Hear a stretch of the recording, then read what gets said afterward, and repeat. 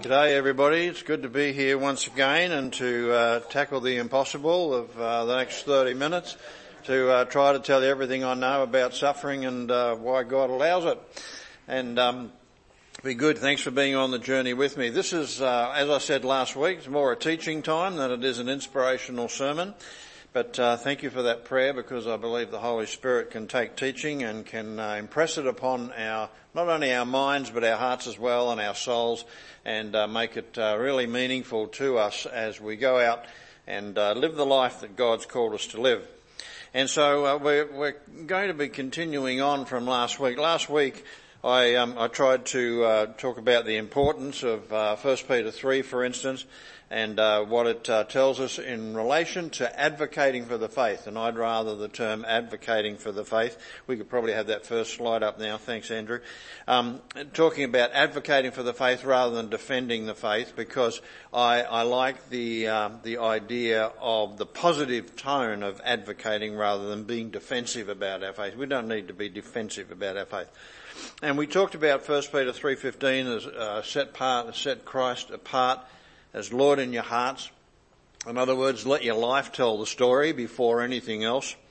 Always be ready to advocate for the hope that you live by when people ask you questions. So, you're living in certain ways and you're in relationships, you're at work or you're across the back fence or you're in the supermarket or whatever, and your life is different.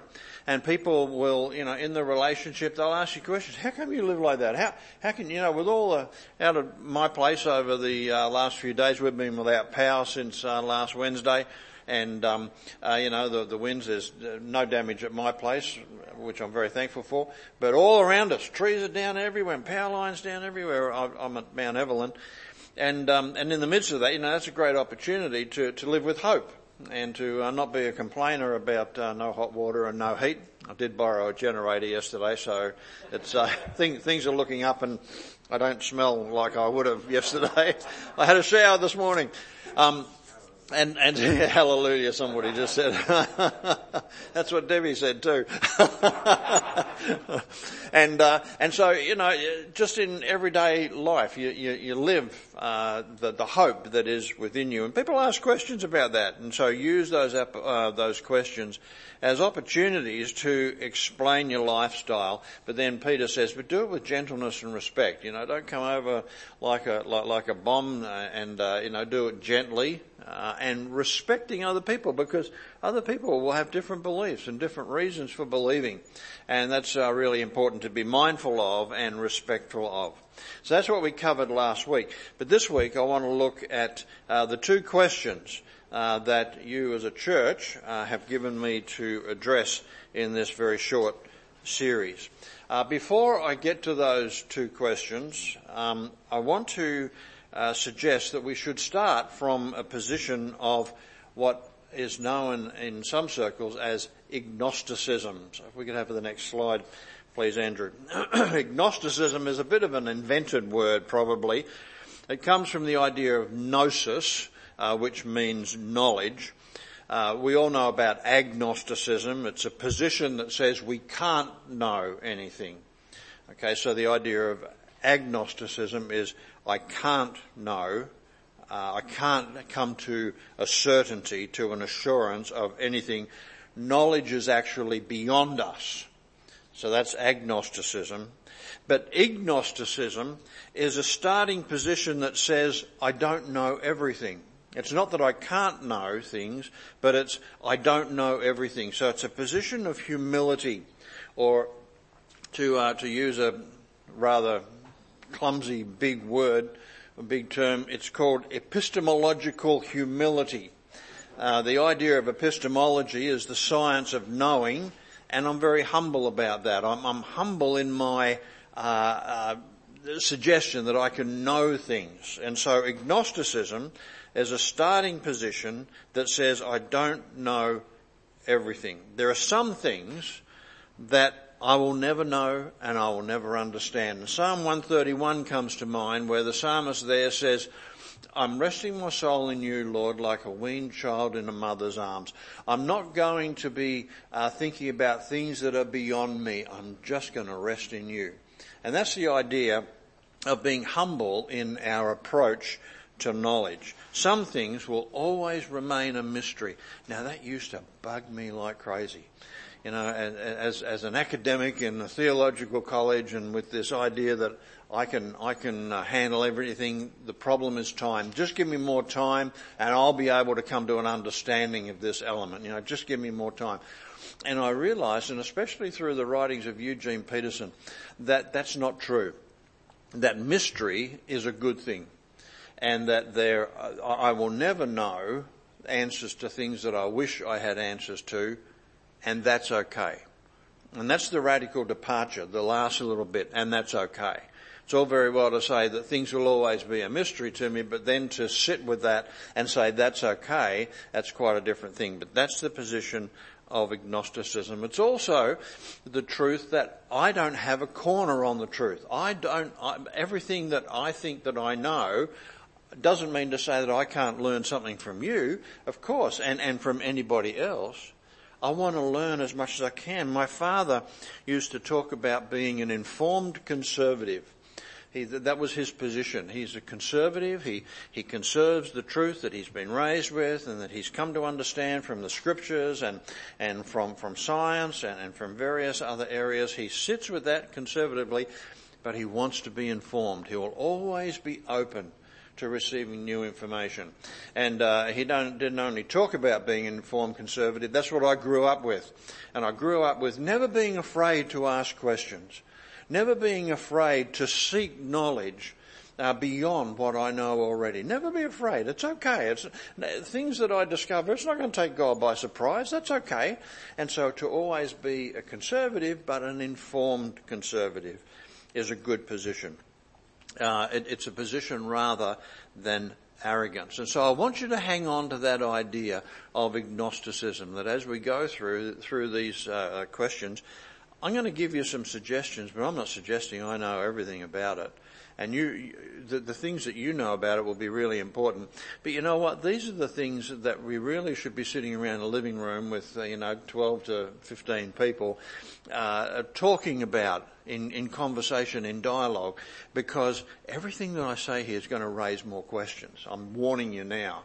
And I'll be able to hear you say, yeah, but what about, and what about, and I agree, those what abouts are really important. So just know the limitations of what we're dealing with here. So let's deal with the big questions. Next slide, please, Andrew. Dealing with the big questions, the first thing to help us to deal with the big questions is to ask the question, what does the Bible say? What does the Bible say? Now that might sound like a simple question, but it's not. It's not. To understand what Scripture is saying about a whole host of things is really difficult at times. And we need what I call sound hermeneutical principles. Now again, hermeneutics, fancy word, just simply means the science of interpretation. It's how we interpret the Bible. And there are principles for interpreting the Bible. And there are sound hermeneutical principles. My students went through college hearing me talking about SHPs. How's the SHPs going? Sound hermeneutical principles. And if they got sick of that, that's good, because it means that they were hearing me say what I wanted to say. You've got to have sound ways of interpreting the Scripture. For instance, don't proof text the Scripture. Don't get one little text of Scripture and say, here's the teaching on this whole subject that the Bible has, because that's not true. You've got to have a whole of Bible approach. That's a sound hermeneutical principle. And then you've got to ask the question, are there different interpretations of this? Even within the evangelical world, are there different interpretations around this passage or this question that I'm asking? But a really important hermeneutical principle is to have a look at the character of God that lies behind this passage. What is the character of God? Because there are very clear passages in Scripture where God reveals himself, where God says, this is what I am like. So it's not a story that can be interpreted in different ways. It's God's instruction, very clear instruction, especially, for instance, when he met Moses up on the top of Mount Sinai. Moses said, if I don't know who you are, I'm not going to go back down there and lead those people. They're your people and they're causing me a lot of pain right throughout my body. And so he says to God, if you don't tell me who you are, you say that you're going to go with us. If you don't tell me who you are, then I'm not going. I'm not going to be a leader because I told you I didn't want to be a leader in the first place. And so God reveals himself. All right, I will reveal myself to you. And God reveals himself as a compassionate God and a loving God and a God that is committed to maintaining love and a God who is long-suffering and patient and so on. And these are very clear descriptors of what God is like. So when we approach Scripture, no matter what the story is, no matter what the question is that we bring to Scripture, we should always be saying, what's the character of God behind this? What is God telling me about himself in this particular story? And then ultimately, it's to go back to Jesus. It's to say, how does my knowledge of Jesus throw light upon this question, this subject that I'm interested in? How does my knowledge of Jesus, where does it throw light upon it? Because John in John 1 and Paul in Colossians tells us that Jesus is the perfect revelation of what God is really like. So we can go back to God telling Moses about, what he's like, but if you want to see God in the flesh, you look at Jesus. If you want to know what Jesus is really like and where he stands on certain questions, have a look at Jesus. This is God in the flesh, and it's a perfect representation of what God is like. And so that becomes a very important point when we're dealing with the big questions. Secondly, I want to say you need to ask the question, what is the question? What type of question is this? For instance, it might be a pastoral question. If we're talking about suffering, it might be from somebody whose loved one is going through terrible suffering at this particular time. And that person doesn't necessarily want a theological treatise on the problem of suffering. Probably that person wants to be heard in the grief and the struggle and the sadness and the depression and the anger. So you see, it could be a pastoral question, and so your answer needs to be tempered to that pastoralia. Is it an intellectual question? Is it something I've sat down and I've thought about, and I'd really like to have that theological treatise? I'd really like to explore this more intellectually. Well, good, then there's room for that.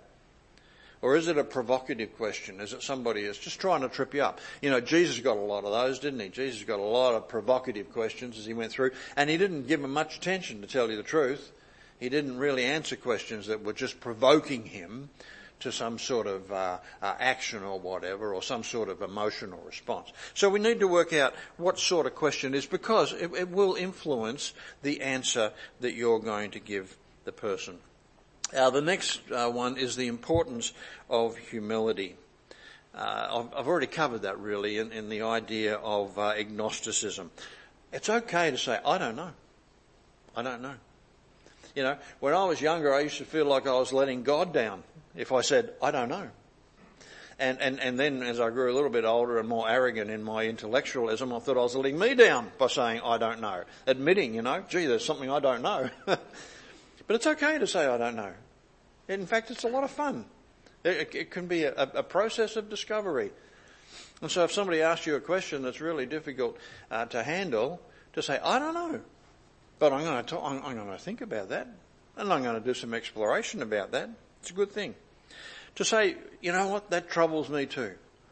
Why would God allow suffering in India at the moment through COVID and just spreading so rapidly? Why would God allow that? Why doesn't he intervene? Well, that troubles me too, to tell you the truth. But I'll journey with you and let's try to discover some of the stuff that we could discover. It's okay to be troubled by it. It's a context of mystery. It's a context of not knowing.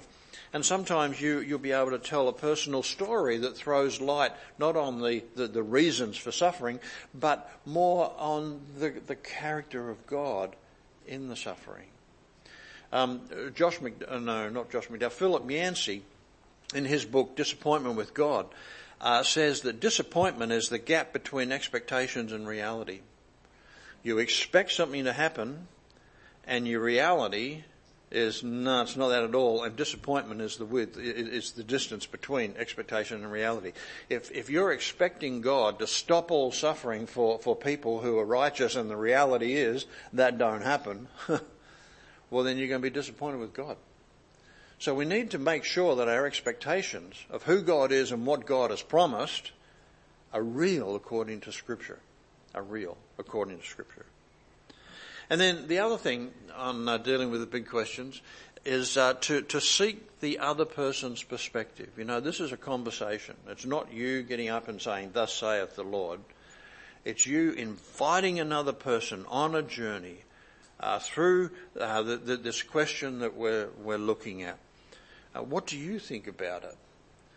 What sort of God are you rejecting? I remember one author, I've forgotten who, I think again it was Philip Yancey, if I remember correctly. Somebody said to him, "I don't believe in your God. You know, it's a lot of rubbish." And he said, "Oh, tell me about the God you don't believe in." And the other person said, "Oh, you know, this God who's always angry and he's just out to get you." And he described this horrible, wrathful being. And Philip Yancey said, "Oh, that's good. I don't believe in him either." So what sort of God are you actually rejecting? And what sort of God would you like to exist? You know, those are some good questions in the midst of dealing with the big ones. Next slide, please, Andrew. So the two questions that you have graciously given me to address, and you'll notice I've been trying to avoid them for as long as I possibly could. Well, we only got 5 minutes left, so. Why does it seem that God sanctions wars to do his stuff, to do his work? And I think that's especially coming out of your study of Isaiah. You know, how come God used Assyria and warfare to punish Israel for the way they'd gone? That's the first question. And the second one is, why would a God of love send people to hell? Pretty good questions. I reckon there's a big underlying question underneath both of those, and that's this idea of, why does a God who is all-powerful and all-loving cause or allow suffering to happen? Next slide, please, Andrew. So the sanctioning of wars, let's have a look at that. So I said we should start from a position of agnosticism, which can include the idea of, I don't know. I don't know why God would say, "I'm going to use Assyria," through the prophet Isaiah. "I'm going to use Assyria to do my work and to punish you and to draw you back to me." I tell you the truth, I struggle with that. I don't really know why he would do that. There are sometimes, you know, when I read Old Testament passages, I think, I wish this wasn't in the Bible. I wish it wasn't there. I could, you know, handle it if it wasn't there. But it is, you know, and my respect for the Bible and my belief in the Bible as God's word says, well, it is there. I wish it wasn't, but it is there, so let's have a look at it. As a pacifist, and that's, I would classify myself in that way, a peace-loving person, this concerns me too. But there are a few things that I can say that will start a conversation. And that's where I would head into it. So you see that epistemological humility that's coming through. I wouldn't use that term because it's actually a contradiction in terms. If you use the term epistemological humility, you're showing off that you know the word epistemological and how to say it. So it's not a good start. So what does the Bible say? That's the question. Well, it's difficult because the things that are described in the Bible are not necessarily sanctioned by God. These things are not necessarily the way that he would want to do it if he had his way. Now you say, you know, I can hear you say, hey, hang on, what about the sovereignty of God? Doesn't God always get his way? No, he doesn't. And in our small group, I'd love to discover that with you. Sometimes, you know, we have to say, well, he certainly allowed it. But not necessarily sanctioned it. Sometimes it reads as though God is commanding or sanctioning something, But that's more a statement of theological belief, for instance, the sovereignty of God. If it's happened, then God's behind it. That's the sovereignty of God. Then it is absolute reality. And I'll give you an example. I just came across this recently. In 1 Samuel 24, Saul is pursuing David with 3,000 men to kill him. Saul takes a toilet break in the cave where David's hiding. David has an opportunity to kill him, but simply cuts off a piece of his clothing without him knowing. He then confronts Saul outside the cave with the fact that he's not going to harm him. And Saul repents of his wrongdoing and returns home. David's respect for a man who is crazy and obsessed with killing him, his respect for him is admirable. He refuses to kill Saul because he's the Lord's anointed king. It's a great example of loving your enemy. But what on earth has it got to do with what I'm supposed to be talking about here? Well, listen. In chapter 24, verse 4, it says, "So they said to David," David's men, they said to David, "Look, this is the day the Lord told you about. Quote, I will hand your enemy over to you so you can do to him whatever you desire." Close quote. He said their belief, and it's recorded in Scripture, that God has delivered Saul into your hands for you to kill him. In verse 10 of 1 Samuel 24, it says, "You can see with your own eyes that the Lord handed you over to me in the cave. Someone advised me to kill you, but I took pity on you and said, I won't lift my hand against my Lord, since he is the Lord's anointed." You see, the idea here is that, this is God's doing. God has brought this person. God has brought your enemy, Saul, into your presence so you can kill him. And David then later on says to Saul, some are saying that the Lord has delivered you into my hands and I could kill you. I think this gives us an insight into the interpretation of Scripture. When it says the Lord delivered Saul into David's hands, it's a statement that all things happen in the presence of God. All things happen in the presence of God. Nothing takes God by surprise. He is sovereign. If something happens, it has God behind it. It's an acknowledgement of the sovereignty of God. But is David going against God's will by not killing Saul? I don't believe so. Because his actions are much more in line with the character of God than if he had gone ahead and murdered him. David says, he is the anointed of the Lord. How could I possibly kill the anointed of the Lord? I couldn't do that. And that's much more in line with the character of God than the Scriptures were suggesting around it. So the general teaching in the Bible about God and warfare comes back to that character of God. Whenever God describes his character, he describes himself in terms that don't fit with warfare. So all the warfare that we have in the Old Testament doesn't fit God's character as he reveals himself. Now that in itself, is a great time. We could spend a few weeks in our discussion group on that one. It's a heavy one. But the truth remains, he describes himself as being compassionate and loving and gracious and long-suffering and merciful and forgiving. And he describes the nations as benefiting from Israel, and Israel is to be a light to the nations, not a conquering force. His desire, his longing, if you like, in the Old Testament is not for warfare, it's for peace. And it's for light, and it's for compassion and love. God longs for people to avoid the violence by getting their lives right with him. The prophet Isaiah keeps on coming back to the people. Get your lives right, get your lives right. Can't you see? Assyria is that great northern instrument that's going to be used by God to get you back into light. But you can do it now.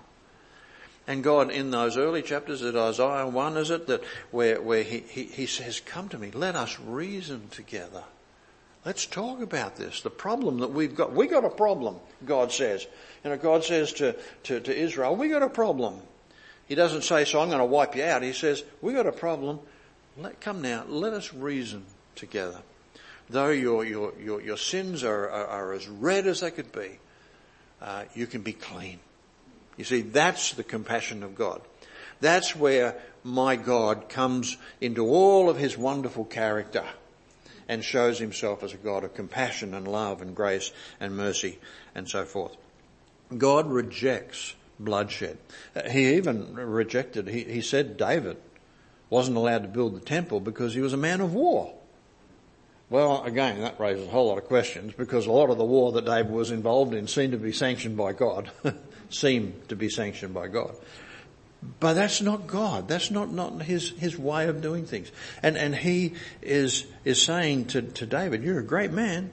You're a man after my own heart, but you're a man of warfare. And the temple is going to stand as a place of prayer for all nations. All nations. And so a man of peace is going to build my temple. He rejects the idea of bloodshed. And then we come to Jesus and Jesus' teaching on warfare. Remember, he's the perfect revelation of what God is really like. And he's the Prince of Peace. And he's starting a subversive revolution, not a warfare. His teaching constantly touches on submission as contrasted to violence. He was a great disappointment to those expecting a violent political Messiah. He rebukes Peter for using a sword in anger. And he submits to the way of the cross, a violent death. And he submits to it. When he had all the power, he said, to call 1,000 angels, wasn't it, or legions of angels, to come and to rescue him from that. But he submitted to the way of the cross. So you see, that's my God. That's your God, living it out fully in the flesh. So what do I believe about the topic? Well, I think God used Assyria to punish Israel in Isaiah. That's for sure.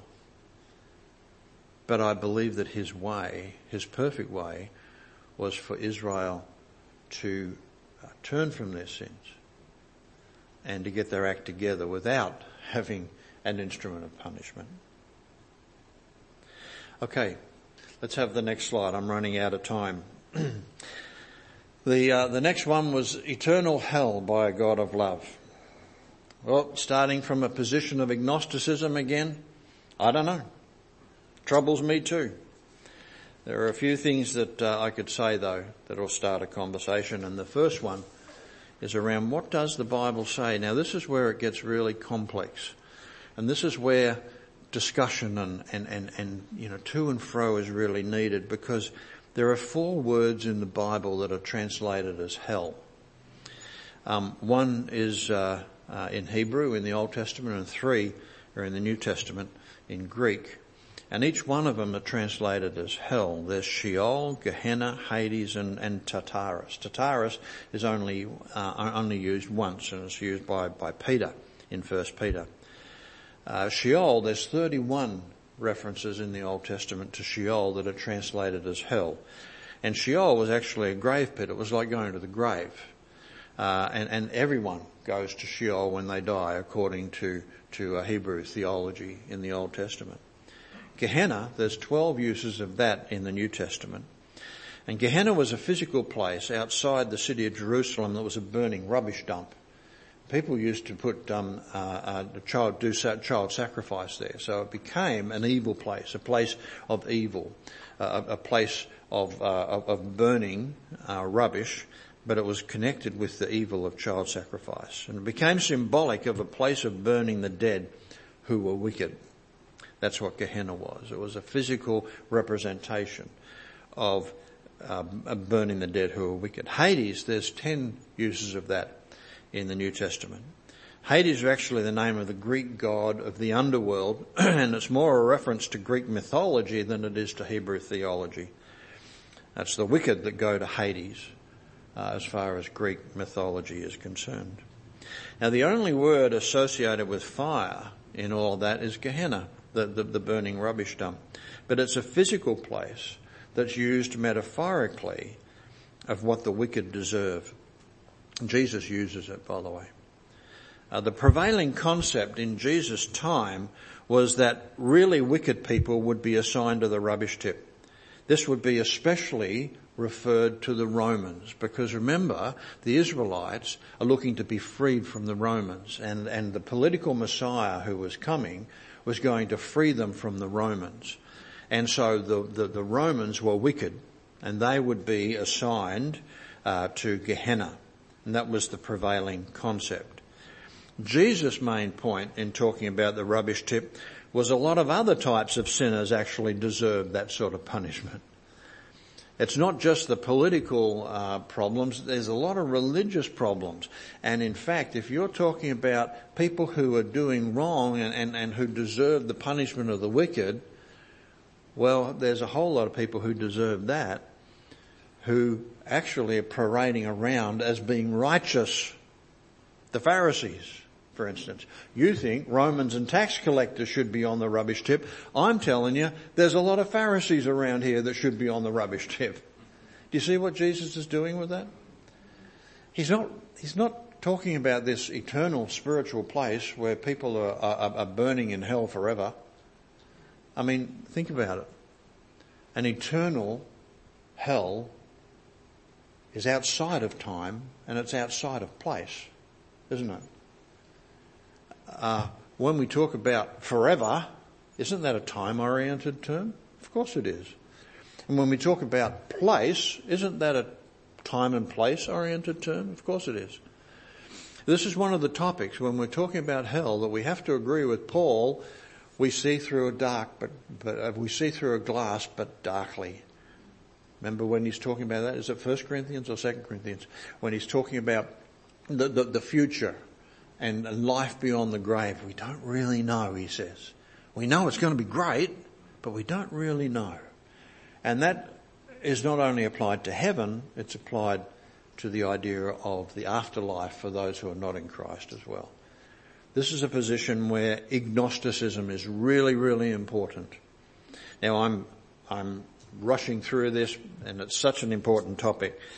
But I guess one of the main things is to recognise that there is complexity here. We can't just dismiss this by saying, oh, Jesus said people are going to burn in hell with conscious punishment forever. I don't believe that that's what he's referring to. But it would be really good to talk with you about that. I believe that hell is an understanding of what it is to be separated from God. And a lot of people are living hell now in the midst, just like we can live heaven. You know, the prayer is, your will be done on earth as it is in heaven. To bring heaven into right now, I believe that a lot of people have brought hell, the understanding of being separated from God, into their life right now. Some of the stories of people that you know and that I know that are hellish lives. It's just horrible. Horrible. And Jesus doesn't march into that life with this condemning sort of attitude of, you know, you're going to rot forever in hell sort of idea. He moves into their lives and says, get your life together. Remember the woman caught in adultery? Go and sin no more. Go and stop missing the mark. You know, stop missing the mark. Stop living hell. Come into my presence. That's the position of God in all of this. God doesn't want anybody to be eternally punished or to be eternally separated from him. And that's why he died on the cross. That's why Jesus died on the cross. To bring us into that relationship with him that would avoid that hellish experience right now and forever into the future. So I do want to wrap up very quickly with the next slide, because I think there's some really important stuff here with the underlying question. Why does God allow, and some people ask, why does God cause suffering? And the traditional answer is to go back to the fall and to explain the origin of all pain and suffering. Well, that's okay if it's an intellectual, theological discussion. You know, that there was no pain and suffering as God created, and then the fall came along, and the result of that is pain and suffering. No, that's certainly where it's all got to start. It's a good apologetical start, but it doesn't do much for the person grappling with suffering and in need of a pastoral response. The pastoral response with somebody grappling with suffering is, I want to walk with you in the suffering that you're going through. I don't have all the answers. In fact, to tell you the truth, I'm not sure I got any. But I want to walk with you. And that's where people are really needing a pastoral response. And I think the book of Job throws light onto this subject. The subject of agnosticism and walking with you. Job had to learn through the hardest of times what God was really like. He thought he knew God. He thought he knew God. But in chapter 42, it says Job is saying to God, finally when God speaks to him, Job says to God, surely I spoke of things I did not understand, things too wonderful for me to know. My ears had heard of you, but now my eyes have seen you. Therefore I take back my words and repent in dust and ashes. Isn't that interesting? Job, a great man of God, without a doubt. I thought I knew you. I'd heard of you, but now I've seen you. I found out what you're really like. And he learned that through the suffering that he went through. I've now discovered what you're really like. I take back my words and I repent in dust and ashes. That's Job 42 verses 3 to 6. His three friends, remember his three friends? They gave a pastoral response right at the beginning where they just sat with him. 7 days, wasn't it, if I remember rightly? 7 days, just sat with him, not saying a word. Walking with him, if you like, sitting with him through the suffering and the pain, helping him to grapple with this just simply through the silence. And they did a great job of that. And then they opened their mouths for about 38 chapters. And they lost it. Because they had all these theological arguments as to what God is really like. You see, there was no agnosticism on their part. They were arrogant. They were epistemologically arrogant. They knew it all. His three friends thought they had all the answers, but they were found guilty of intellectual arrogance and declared as knowing nothing about God and his ways. God says in Job 42, I'm angry at you and your two friends. He's talking to Eliphaz. I'm angry at you and your two friends, for you have not spoken truth about me. You need to offer some sacrifices, and then my servant Job will pray for you, and I will surely accept his prayer and not deal with you as your foolishness deserves. I love that verse. Because these three guys have been sitting with Job telling him all the reasons why he's so wrong and they're so right and everything. And now God says, I'll get Job, that bloke who you thought was so wrong and so sinful and so terrible and deserving all this stuff. I'll get him to pray for you. I'll listen to his prayer and I'll forgive you and I won't deal with you as your stupidity deserves. Let's not fall into the trap, folks. In the midst of these big questions, what about hell? Why would a loving God send people to hell? What about warfare and does God sanction warfare? Let's not fall into the trap of being like Job's three friends and having to hear God's words of saying, you need to be prayed for and I'll forgive you for your arrogance and your stupidity. Let's instead choose the pathway of grappling with these things. It's good to grapple, but agnostically. Doing it without the arrogance of pretending that I know everything. God reveals so much to us, but there is so much more that we don't understand. Let's keep on asking questions, for we have much to learn, and may I suggest we have much to unlearn. Because there's been some stuff that we've been handed that just ain't true, according to Scripture. But I'm not going to be arrogant enough to tell you what that is. And let's encourage one another with walking with people in the midst of the big questions. And with the idea of God's love and grace for all humanity as seen in Jesus is absolutely amazing. We have many stories that we can tell about that. That's not to avoid the questions. The questions are good. but we've also got a lot of good encouraging stories to tell along the way. Let's pray. Thanks, God, that you are God and that we are not. Thanks that you are all-knowing and that we are not. Thanks that you reveal stuff to us.